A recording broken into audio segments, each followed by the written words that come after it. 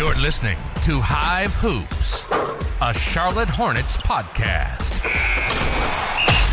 Here's your host, Joshua Balta.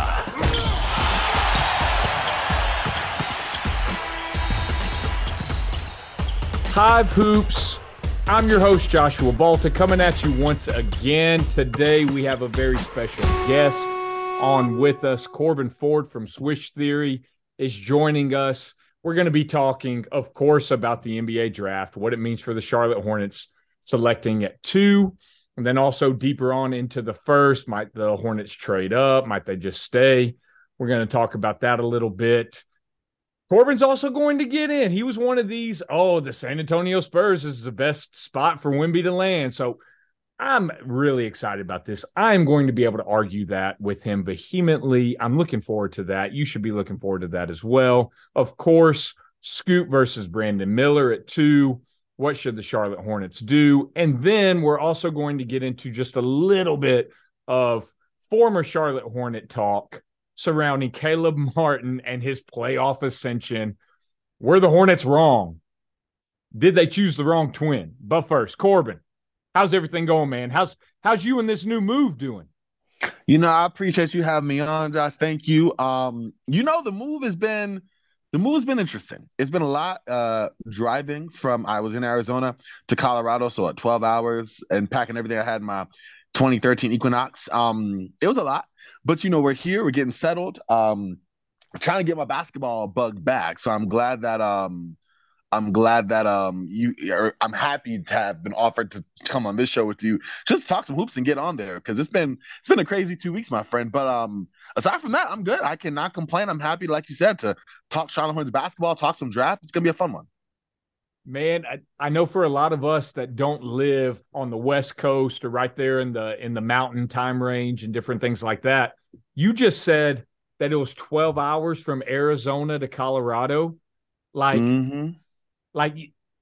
Obviously, I think I have a pretty good idea of geography and, where states are located and all of those things. I know there's some big boxy states out there, but 12 hours just from Arizona to Colorado. I mean, man, we can get to Canada, in 12 hours over here, And I mean, that's going from the south of the United States all the way through the entire country. So that's interesting. I mean, it's not every day that I'm looking up on Google Maps or, anything like that on, different areas of Arizona to Colorado, how long it takes. But I'm a little surprised by that. I'm not going to lie about that. No, it definitely was different. I wasn't aware of the difference. I thought it would be a lot shorter, to be honest with you. And I have no idea. I had no concept geographically of spaces, and it really came to show here. But yeah, it was. I think it's just because the Grand Canyon, it wasn't a straight shot. We had to drive around it, and so I think that ate some time. So my girlfriend came by. We did. She came and visited, and then we split the driving. So I drove from Arizona to New Mexico, and she's a much faster driver than I, so she drove the rest of the way. Oh, nice. I'm glad that you settled up there in Colorado. I know that you've been doing all kinds of stuff. I mean, you do all kinds of content for multiple mediums. We'll get that on the outro at the end. But first, just leading off, the Charlotte Hornets land the number 2 overall selection 2023 NBA draft. They just miss out on the number 1 selection, Victor Wembanyama, whom we all presume will end up being who the Spurs take number 1. If you were a Charlotte Hornets fan, all right, and just kind of getting your thoughts on Wemby, the kind of prospect that he is, what you foresee him being once he, begins his career officially in the NBA, and just projecting that out throughout his career. How big of a miss, how heartbroken should we as Charlotte Hornets fans be that we just barely missed out on Wemby? I would feel a little upset. I mean, just because of how close it was. And listen, I'm always, I don't want to say leery of the whole throwing around generational prospect and all these big words, but let's be real. We haven't seen a player like Wembanyama before. Just at his height with that length and that skill set and the potential there, it's a lot. So to fall just short of that, it kind of bites. It kind of bites. I'm not gonna lie and say I wouldn't if it for Charlotte Hornet fans, but at the same time, it's been arguably a two-man draft. Not really a two-man draft, but yeah, basically a top two draft for the majority of this draft cycle, right? Wemby number one, but Scoot Henderson's been around number two. That's been pretty much the 1 and 2 since your early mocks. And so to be number two and to potentially fall into a spot where you can make a quote unquote no-brainer decision and just grab the other player that's been mocked for the majority of the cycle, it's not the worst thing in the world. So I don't want to put Scoot Henderson as a consolation prize, but like as these things go, he's not a bad one to have in response to just missing out on the potential next great alien player. Yeah, it should, like, Wemby does things we've never seen before, right? Like, that's the biggest thing. When I watch his tape, when I watch him play, like, that is a guy at that height with that length doing things that a guy at that height with that length should not be able to do. Exactly. And I think that's you used the word alien. You weren't the first to use it, but I mean, that's the term that many of us have used to describe him. I know there's already one player with the Charlotte Hornets, LaMelo Ball, likes to use that terminology. One of one, that whole like space, alien, not from here type moniker is kind of what LaMelo Ball rolls with. But even, more so with Wemby, that's really what it is. It's something we've never seen before. Man, I was sick. My entire family, like, we were all like watching the draft, or not the draft, the lottery. And so, like, with every passing, announcement of what the pick selections were going to be, like, the hope rose, right? Mm-hmm. With every team announced, it's just like, like, this is reality. Like, this might really happen. You get into the top four, you're like, we didn't fall. Like, we're going to get a top 4 pick. And then, like, it's announced that the Rockets are at 4. I can't believe this. We're really going to get a top 3 pick. And then Blazers. And it's like, we are one of 2 teams that are going to land Wemby. And one of the teams that I didn't want to land Wemby the most. It's the San Antonio Spurs, because I've been listening. I've been listening to national media guys. I've been listening to people who cover the draft, people who cover the Spurs, people who cover all teams, and just kind of look through the NBA lens, as a whole. And the consensus, or I wouldn't say the consensus, I would say the majority is Wemby to the Spurs makes the most sense for his career. He's going to have the most, potential there for, his skill set to be maximized. And so I got really sick of hearing all that junk, because I just don't personally believe that. But yet, we were talking pre-show, Corban, you too are one of those guys. You too were one of these. Wemby to the Spurs will maximize his skill set. It'll be the best position, the best place for him to land. Can you please, for the love, tell me how you have come to this and why you believe that this was ultimately the best placement and the best position for Wemby to land? Oh, man, here we go. So I just feel like Wemby is one of those, you see these players that are like Spurs guys. Yeah. And like there's very few of them that are like star players, right? You for every, Tim Duncan or David Robinson before him, you get a guy like Kawhi Leonard who fits a Spurs guy in terms of maybe temperament, but obviously in terms of goals and different ambitions there is a little bit different, right? But for the most part, he fit right in there. I think that Wemby slides right in as that next great player that the Spurs seem to get once every 2 decades, right? Yeah. Between Robinson, between Duncan, and now him, where he is for, Robinson was that guy for his time. a Bill Russell-esque kind of comparison, but he can shoot the ball really well. He runs the floor like a gazelle. Boom. Then you have Tim Duncan decade later, low post powerhouse, really good rebounder, the feel for the game. Now, 20 something odd years later, almost 30, boom, Victor Wembanyama, the evolutionary version of those other two big men, being able to add those same kind of skill sets, but also shoot the ball at a much better clip than those guys, and is younger and more versatile and even bigger. I just feel like that historic sense kind of comes into play there. But also, you look at the Spurs development system. You look at their scouting process, how well they have done with foreign players. I think that Wemby is a person that is like a no bake. Like it's like a what does they call him? There's a word for it. Basically, like a set it and forget it. There you go. Like the Spurs have done more with less before, with Tony Parker, with Manu Ginobili, what they did in terms of developing Patty Mills and guys like that, right? Wembanyama fits the foreign player spectrum the Spurs are really good at acquiring and developing, but like also he's the number one like pick. Like there was no question about that. You get a player like that anchors your team. The Spurs bottomed out clearly this year for the first time in dang near 2 decades, right?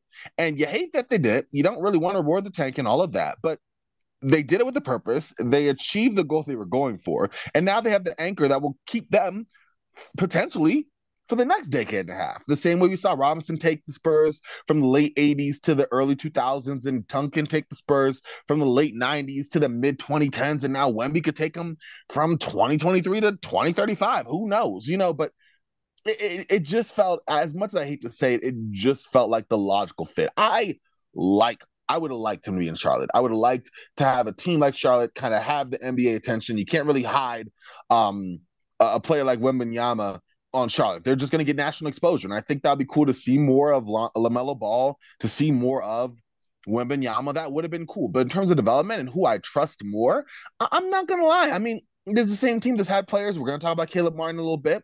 We can mention Malik Monk. They've had young players that haven't really done well in their situation, whether a combination of the players that they drafted just not forming up the task or the development of Charlotte. But then they leave, go to other teams, and then they become the players we expect them to be, right? I don't know. I feel like, again, it just felt, I don't want to say poetic, but it felt like the hand in glove fit for San Antonio. I see your face, and I hate that I'm saying it, but it felt right.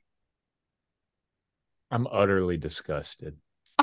And I'm going to go back to the very first thing you said. And one of the last things you said too was I would have liked to see him in Charlotte, the national attention, a new team, starting to, unfold, LaMelo Ball, Victor Wembanyama, that whole, dynamic duo. But before I touch on that, I'm going to go to the first point that you made, was essentially the Spurs have had 2 all-time greats already. Mm-hmm. And in the process of that, they also happened upon another. I mean, he's probably going to be a top 100 player of all time, possibly, in Kawhi Leonard. I mean, he has multiple championships. He has a finals MVP to his name. He's dealt with a lot of injuries, and he's not going to have the counting stats at the end of his career because of all the time that he takes off and the back-to-backs and missing, all the time that he has. He's dealing with another injury this year. I think that's going to become more of the talking point around the career of Kawhi Leonard is, what could he have been had he stayed healthy? I mean, he was trending one of the best, if not the best, two-way player in the NBA for like a solid 4 or 5 year stretch.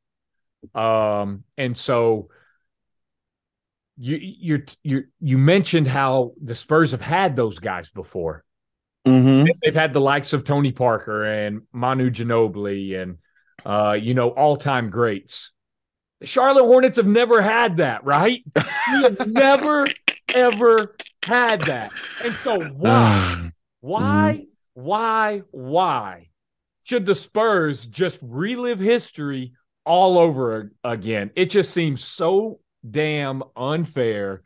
It doesn't seem right. It makes me sick. And that's why I feel like a lot of the reason as to why so many people wanted him in a Spurs jersey was because of the past, but not because of the present. Because when I look at the present Spurs roster, I like some of the players on their team, but they're like LaMelo Ball would be the best player on the San Antonio Spurs. Mm-hmm. And PJ Washington is on any level with, I mean, I think PJ Washington's in the same conversation as Keldon Johnson with his defensive play. You may like Keldon Johnson's offensive play a little bit more than PJ's. I do personally. But then when you put in PJ Washington's defensive capabilities, I think they're in the same tier. You may still take a Keldon Johnson. I might even would. But I think that they're in the same category. They are in the same tier of player. Mark Williams is a better center than anybody on the Spurs' roster because I think Wemby's going to slide in at that power forward position. He really, doesn't even really want to play that center position from what reports have said and different things. And so, I mean, I look at the rosters. Terry Rozier would be one of the best players on the San Antonio Spurs. He'd be a top 3 Spur right now. Mm-hmm. I mean, when I look at the rosters and all the things, I'm like, and then you have the LaMelo. I mean, Wemby's going to be playing with Trey Jones. He could have been with LaMelo Ball. Which one would you rather have? I mean, yeah, I LaMelo. Yeah, and I mean, I get what you're saying with the development, and I get what you're saying with the history. But when I look at the current, when I look at the here and the now, the Hornets won 43 games 2 years ago. Not this past season, but the year prior. All right, then we dealt with all the Miles Bridges junk.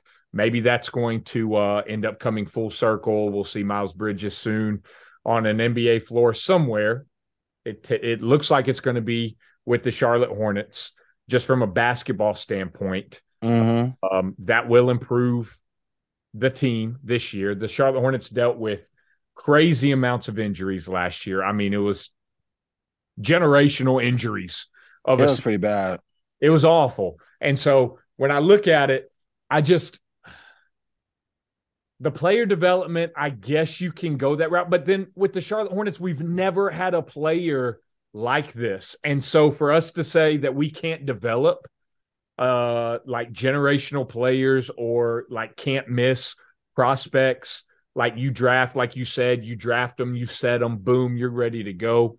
I just felt like it was like saying that he shouldn't go to Charlotte. And I know you didn't say that. Mm-hmm. I know you didn't say that. But like I heard a lot of people saying that, and that was one of the reasons why the Spurs kept going to the top of the list. But like we've never had this kind of player. The Spurs have. And so like having that be, like a negative against the Hornets, I thought that was unfair. But I don't know. Does that make sense? No, I get you. And as a fan of the Hornets, like I get where you're coming from. I get where you're coming from. It's not fair per se. I mean, here's the thing. Like, I don't know. Okay, let me ask you this. You haven't had a player like that, but you had to have players like come through Charlotte last couple of years who I just feel, I mean, okay, for example, LaMelo Ball. Like, I don't feel like LaMelo Ball. I want LaMelo Ball to stay in Charlotte. I really want that to be a place where he stays. I do not feel like the Hornets have properly built the right team around LaMelo Ball. I don't have any confidence in their front office in either the development or the acquisition of talent to field a competitive team around LaMelo Ball. They haven't shown that yet. They just haven't. Look what they did when they had Kemba Walker. Then the one year they lucked into the Eastern Conference semis. Was that 2016? And then we saw what happened after that. So I don't mean to say it in a bad light, but like Charlotte hasn't actually done anything to show. I mean, they're not like, they're a young team on the rise and have been making the right steps and just need to get lucky with the big pick. No, they've just been a bad team for years. And then it's like, okay, well, wouldn't it be nice if they had this really good player? Yes, it would. But they're still a bad team. This has been a bad team. They haven't made any steps in a direction in my mind that makes me go, okay, you know what? Like, they deserve this. I think their fan base does. I think you do. But I'm not looking at the team and just going, oh, yeah, you know what? They just need a guy like this. Like, what have they shown us the last couple of years to insinuate that that's a thing that they need? You know, like the basketball gods. If that's the thing we truly believe, are they really shouting upon Charlotte? If they are, then I think Charlotte should be happy with number 2. Yeah. And I mean, you said it right there. You said the fan base deserves it. You deserve it. Mm-hmm. But does the organization deserve it? And I think that's fair. I don't know, man. I'm sorry. I think that's more than fair.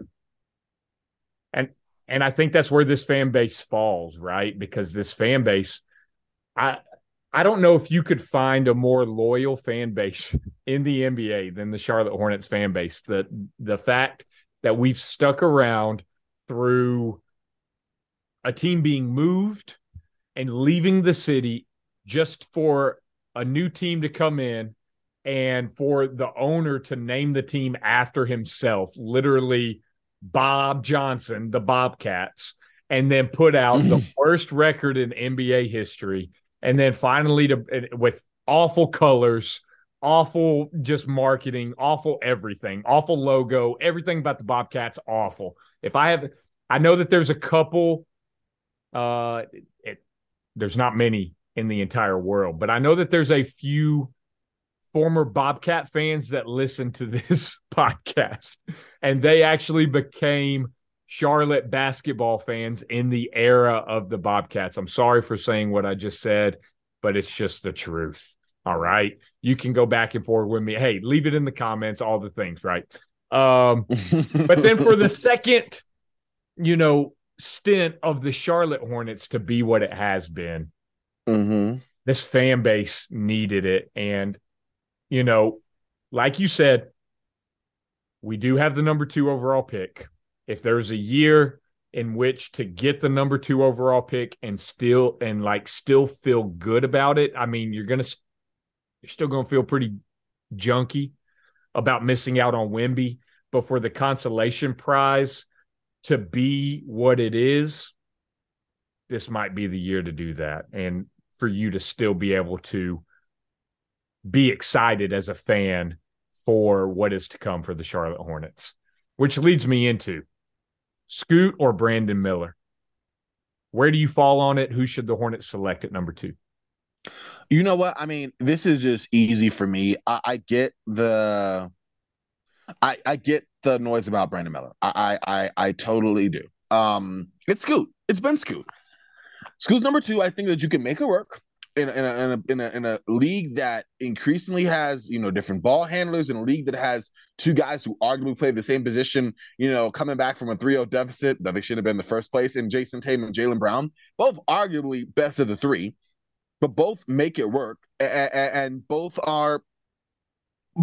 do well in that spot. Like, I don't think that there's a problem where both these guys can't play on the ball. And also, for being a little pessimistic with LaMelo Ball's injury history, it's probably better if you have a guy as insurance that is also a star in his own right in what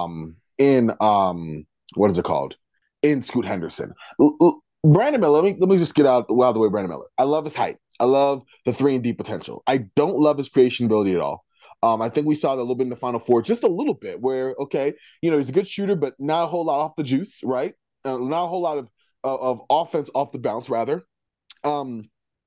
I think kind of fade in and out of the game. I think he's going to be in, and maybe he has another, I mean, I'm sure he does. These guys are all young, like another step to grow, but I just feel like he's going to be a more dependent player than Scoot Henderson, somebody who has shown the potential, is younger, has already done more playing against grown men in NBA-style basketball. And also, I mean, let's be real, Charlotte's going through all of this with Miles Bridges. On a PR level, do you really want any kind of baggage of Brandon Miller? No, you don't really want any more of that. Like, Charlotte's been getting all the publicity for all the wrong reasons. So why even entertain that? We can get a player in Scoot Henderson who I think you can kind of work both guys on or off the ball. LaMelo Ball shoots the 3 at a pretty good clip. And I think both can take turns running dribble handoffs, initiating the offense, attacking off of closeouts, all of that goodness, stagger them however you want to do it.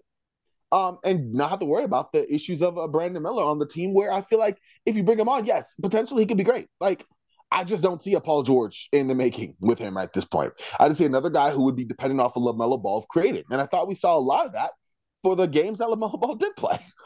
Guys who were good but needed to have another guy to create their offense. And those guys are good. There's nothing wrong with those players in the NBA. I do think there's something wrong with picking them second overall. And so for me, it's Scoot Henderson. It always has been. And I just think you select him and you make it work. I just think you do. You figure out how those two work together. But I think that there's potential for it to work together. And like I said, I hate to be pessimistic, but LaMelo Ball's injury history, it probably behooves the Hornets to just grab Scoot and go from there. All right. So for all of the reasons I disagreed with you on the previous segment, I love everything you just said. I think you have LaMelo insurance with Scoot. I believe that you just make it work. I mean, we saw worst case scenario, it doesn't work, right? But then you still have really good players that you can turn into additional assets. That's in my mind. Like, you can see what the Sacramento Kings have done with Halliburton and De'Aaron Fox. They chose one, they flipped one, and got a real piece back. Look, they made the playoffs for the first time in what? 17, 18 years, something like that. I mean, they took the best player on the board and then they figured it out. And maybe it wasn't. And I think the Kings gave up on Halliburton a little too early. I like his game, but at the same time, you really can't say it didn't work out for them because I mean, they were the 3 seed in the West, almost went to the second round. Seem to really be playing well this season. They just need to, you're probably not going to win the first time you get to the playoffs. You're probably going to have a first round exit. They needed that experience. They were going up against the former champs. Makes a lot of sense. Do you believe that the Hornets are in any position? Because Mitch Kupchak made the statement that I think we can be picky here at 2. In years past, I thought we just had to add talent. I think that we have enough talent on the team. We could always use more. I'm paraphrasing here, of course. We could always use more talent. But I think we're at a better talent standpoint now than we were. So I think we can be a little picky. Where do you fall on that? I know you think Scoot's the best player here available. Do you think that the Hornets can even need to be worried about fit, or it's best player available, you take it, boom, that's it? I think Mitch was just talking crazy. I mean, we saw the last 3/4 of the Charlotte Hornets season was painful, right? And a lot of that was due to injuries, but a lot of that was just due to bad talent. They didn't really have a lot of guys there that really stepped up. Dennis Smith Jr., Reclamation Project, actually played really well. Really proud of him for that. PJ Washington kind of had a step. I want to say, he had a productive year. It was kind of a step back because we wanted to step up, and that necessarily didn't happen. But he was solid. Gordon Hayward was there. Terry Rozier was there, but we saw all the offensive load kind of wear down on him. Like, I'm not really sure what Mitch is talking about being picky. I think it's really just posturing at this point because I think some of it was injuries for sure, but they did not have a lot of talent there. It was just laughably bad at some points. With that being said, I just feel like you go with the best player available. And in my mind, that's Scoot. I just think that's the number one option that you roll with, and then let the chips fall where they may from there. Brandon Miller is a great guy. If the Hornets are up to 3 or 4, I would look at Brandon Miller. I'd look at Cam Whitmore. I wouldn't look on the Thompson twins. I don't think they're a good match alongside LaMelo here, but I would look at one of those guys. Keontae George, if you were to slip a little later. Like, there's guys I would look at if the Hornets have fallen anywhere from, let's say, 3 through 9, but they fell 2. And again, I just think it's been said a lot, and I truly believe it, that if there hadn't been a Victor Wembanyama, Scoot probably would have gone number 1. And now you're getting a player who probably would have gone number 1 if not for a generational talent available for your number 2. I just don't see another player that you go, you know what? Yeah, I like him over this guy. I mean, at best, like you said, you take Scoot, and maybe, LaMelo stays injured and stuff doesn't work out. And you're like, hey, maybe we can, look to see what we can get from him. Or maybe we look at Scoot and we're like, Scoot's been great. Maybe we get see what we get for Scoot Henderson. I don't know. Maybe you take those two and they make a tremendous guard tandem with both those guys swinging between the 1 and the 2. And you're just like, hey, this works out really well. We have an exciting backcourt. Let's fill out around among those guys. Like, there's so many opportunities I think open up when you take Scoot Henderson at 2 that I don't think are available if you go Brandon Miller. I just feel like take Brandon Miller, okay, great. Like, the high-end outcome of Brandon Miller, you have a wing who can be an all-purpose defensive player with a really good offensive game, grow some more in terms of facilitation skills and his ability to score off the bounce, right? If he doesn't, then you have a decent 3-and-D wing. That is great. Let's say Nicholas Batum is his like base level outcome. Great. Don't bring up that name. I know. Don't you do it. Oh, I cannot believe that you just did what you did. I did on purpose too. I'm sorry. Oh no! I know. I'm saying listen, like Nick Batum, like even right now, Nick Batum's a serviceable player. I hate that how Charlotte went for him and everything. I totally get it. What I'm trying to say though is like, you're not taking that number 2. You're just not. And that's the high end outcome. If Brandon Miller becomes Nick Batum, Mitch Kupchak will be out the door by next offseason. If Michael Jordan's selling the team, I mean, it's going to be a complete overhaul. The fan base is going to riot. They're going to take up their pitchforks and their torches. They're going to march on Spectrum Center. They're going to hold up signs. They're going to do all the things. It is going to be ugly. Oh, my God. It would not be pleasant. I agree with you there. I'm sorry. I shouldn't have brought Nick Batum. But I'm just saying, like, everyone's talking like Brandon Miller, like he's going to be like this. I see the potential, potentially. But I also see just him being what he is. And if that is the case, then, like, okay. Yeah. I just don't think it's the guy you go for 2, you know? Yeah, I keep seeing these Paul George comparisons, and I'm not seeing it. First off, I'm always weary to compare guys who haven't played a minute in the NBA to, all NBA guys.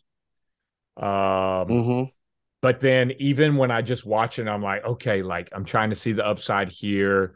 I'm trying to, really get a good comparison. He's great player. He's going to be taken at the top of the draft, but like, what is his ceiling? I don't see a Paul George. I just don't. I just don't. And people keep trying to force that because 6'10", he can dribble a little bit, play some defense, shoots the 3. But like Paul George does all of that at a much higher clip, much better player. And also like Brandon Miller's not old by no stretch of the imagination, but he's also not like a young guy either. Yeah. We get a guy in school who's shown like development end over end from one year to the next, is only just now 19. And I mean, getting mixtures of comparisons of Russell Westbrook with Chris Paul and Derrick Rose. Like, at the very least, that's exciting stuff. At the very least, there's more potential there.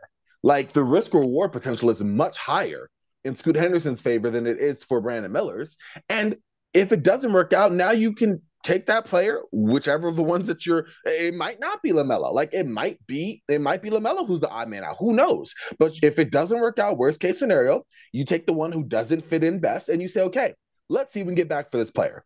Knowing that he still has the same potential, he just isn't a fit for our team. And then maybe you get pieces from that player that better equip the team you're trying to build around whoever you decide to keep. Like, I don't see that happening with Brandon Miller. If it doesn't work for Brandon Miller, you're just stuck with Brandon Miller. You know what I mean? Yep. I couldn't agree more. I think the LaMelo Scoot fit will work. I believe in that backcourt because Scoot's athleticism, his length, he has a 6'9" wingspan. There's not many 6'2" guys that have that kind of length and athleticism to go with it. His mid-range, love that. I love his mindset, the way that he talks about the game, the way that everybody says that he approaches the game is just, that's an intangible that you just don't get in other players. We haven't heard anything about Brandon Miller in those terms. We haven't heard bad things as far as the way he approaches the game, but we haven't heard those leadership next level qualities either. And I think you just got to go Scoot. So now we're going to transition off that. I want to ask you this because Caleb Martin has been going bonkers in the playoffs for the Miami Heat. They were up 3-0. Yes, the Celtics have come back 3-3,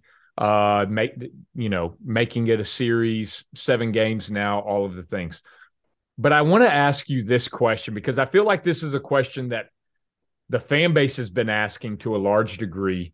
And many people, you've already alluded to it, prior when you mentioned Caleb Martin, when you mentioned Malik Monk earlier in the Hornets development. Would you say that Caleb Martin's playoff ascension says more about Heat culture or the lack thereof of Hornets culture here in Charlotte? That's a great question, man. I mean, when I first saw, I was like, I feel like, and this is gonna be like a cop out, but I don't think it says either. I think it speaks more to Caleb Martin specifically and his ability to step up. Because I looked at the numbers with him in Charlotte and him in Miami. And yes, he's been getting more of an opportunity in Miami. I think he would have got more in Charlotte if it wasn't for some injuries at some point. But I think he got more of an opportunity in Miami as well. But the numbers didn't necessarily, showcase, oh, wow, he's like a demonstrably end over end better player. Like, yeah, more numbers, uptick in production. It still dips. It wasn't a consistent uptick in his 3-point shooting, for example, in his free throw shooting, finishing the rim, rebounding. All of that's somewhere in the same range, right? Slight upticks here and there depending on the season. But I think what it shows right now, especially seeing his postseason performance, is that the opportunity is coming up and he is stepping up to the plate. Or has been. And some of that is in my mind a little pessimistic, but like Jimmy Butler had horrible shooting nights, right? Miami doesn't have a whole lot of guys aside from, him and Caleb Martin and Gabe Vincent, who are able to really do a lot on both sides of the ball. Like the ability to be able to be like a 6'5", 6'6" wing, to rebound a little bit, shoot the three ball a little bit, score some points, like some defense, play some defense, like on a team that is increasingly bereft of that due to injuries to all sorts of players up and down the roster. I think some of it's that. Like some of it's Caleb Martin stepping up, and some of it's like, great. Like somebody got to get those rebounds. You know what I mean? Like somebody got to knock those points down. And congrats for Caleb for doing that. Like all like just great for him. And he culture is already a thing when you look at how many undrafted players, are getting spots and making an opportunity, making a role. But at the same time, those undrafted players are still playing now, and they're the reason why they come from a 3-0 lead. So like I'm not saying it in a bad way. I'm just saying it's just a thing, right?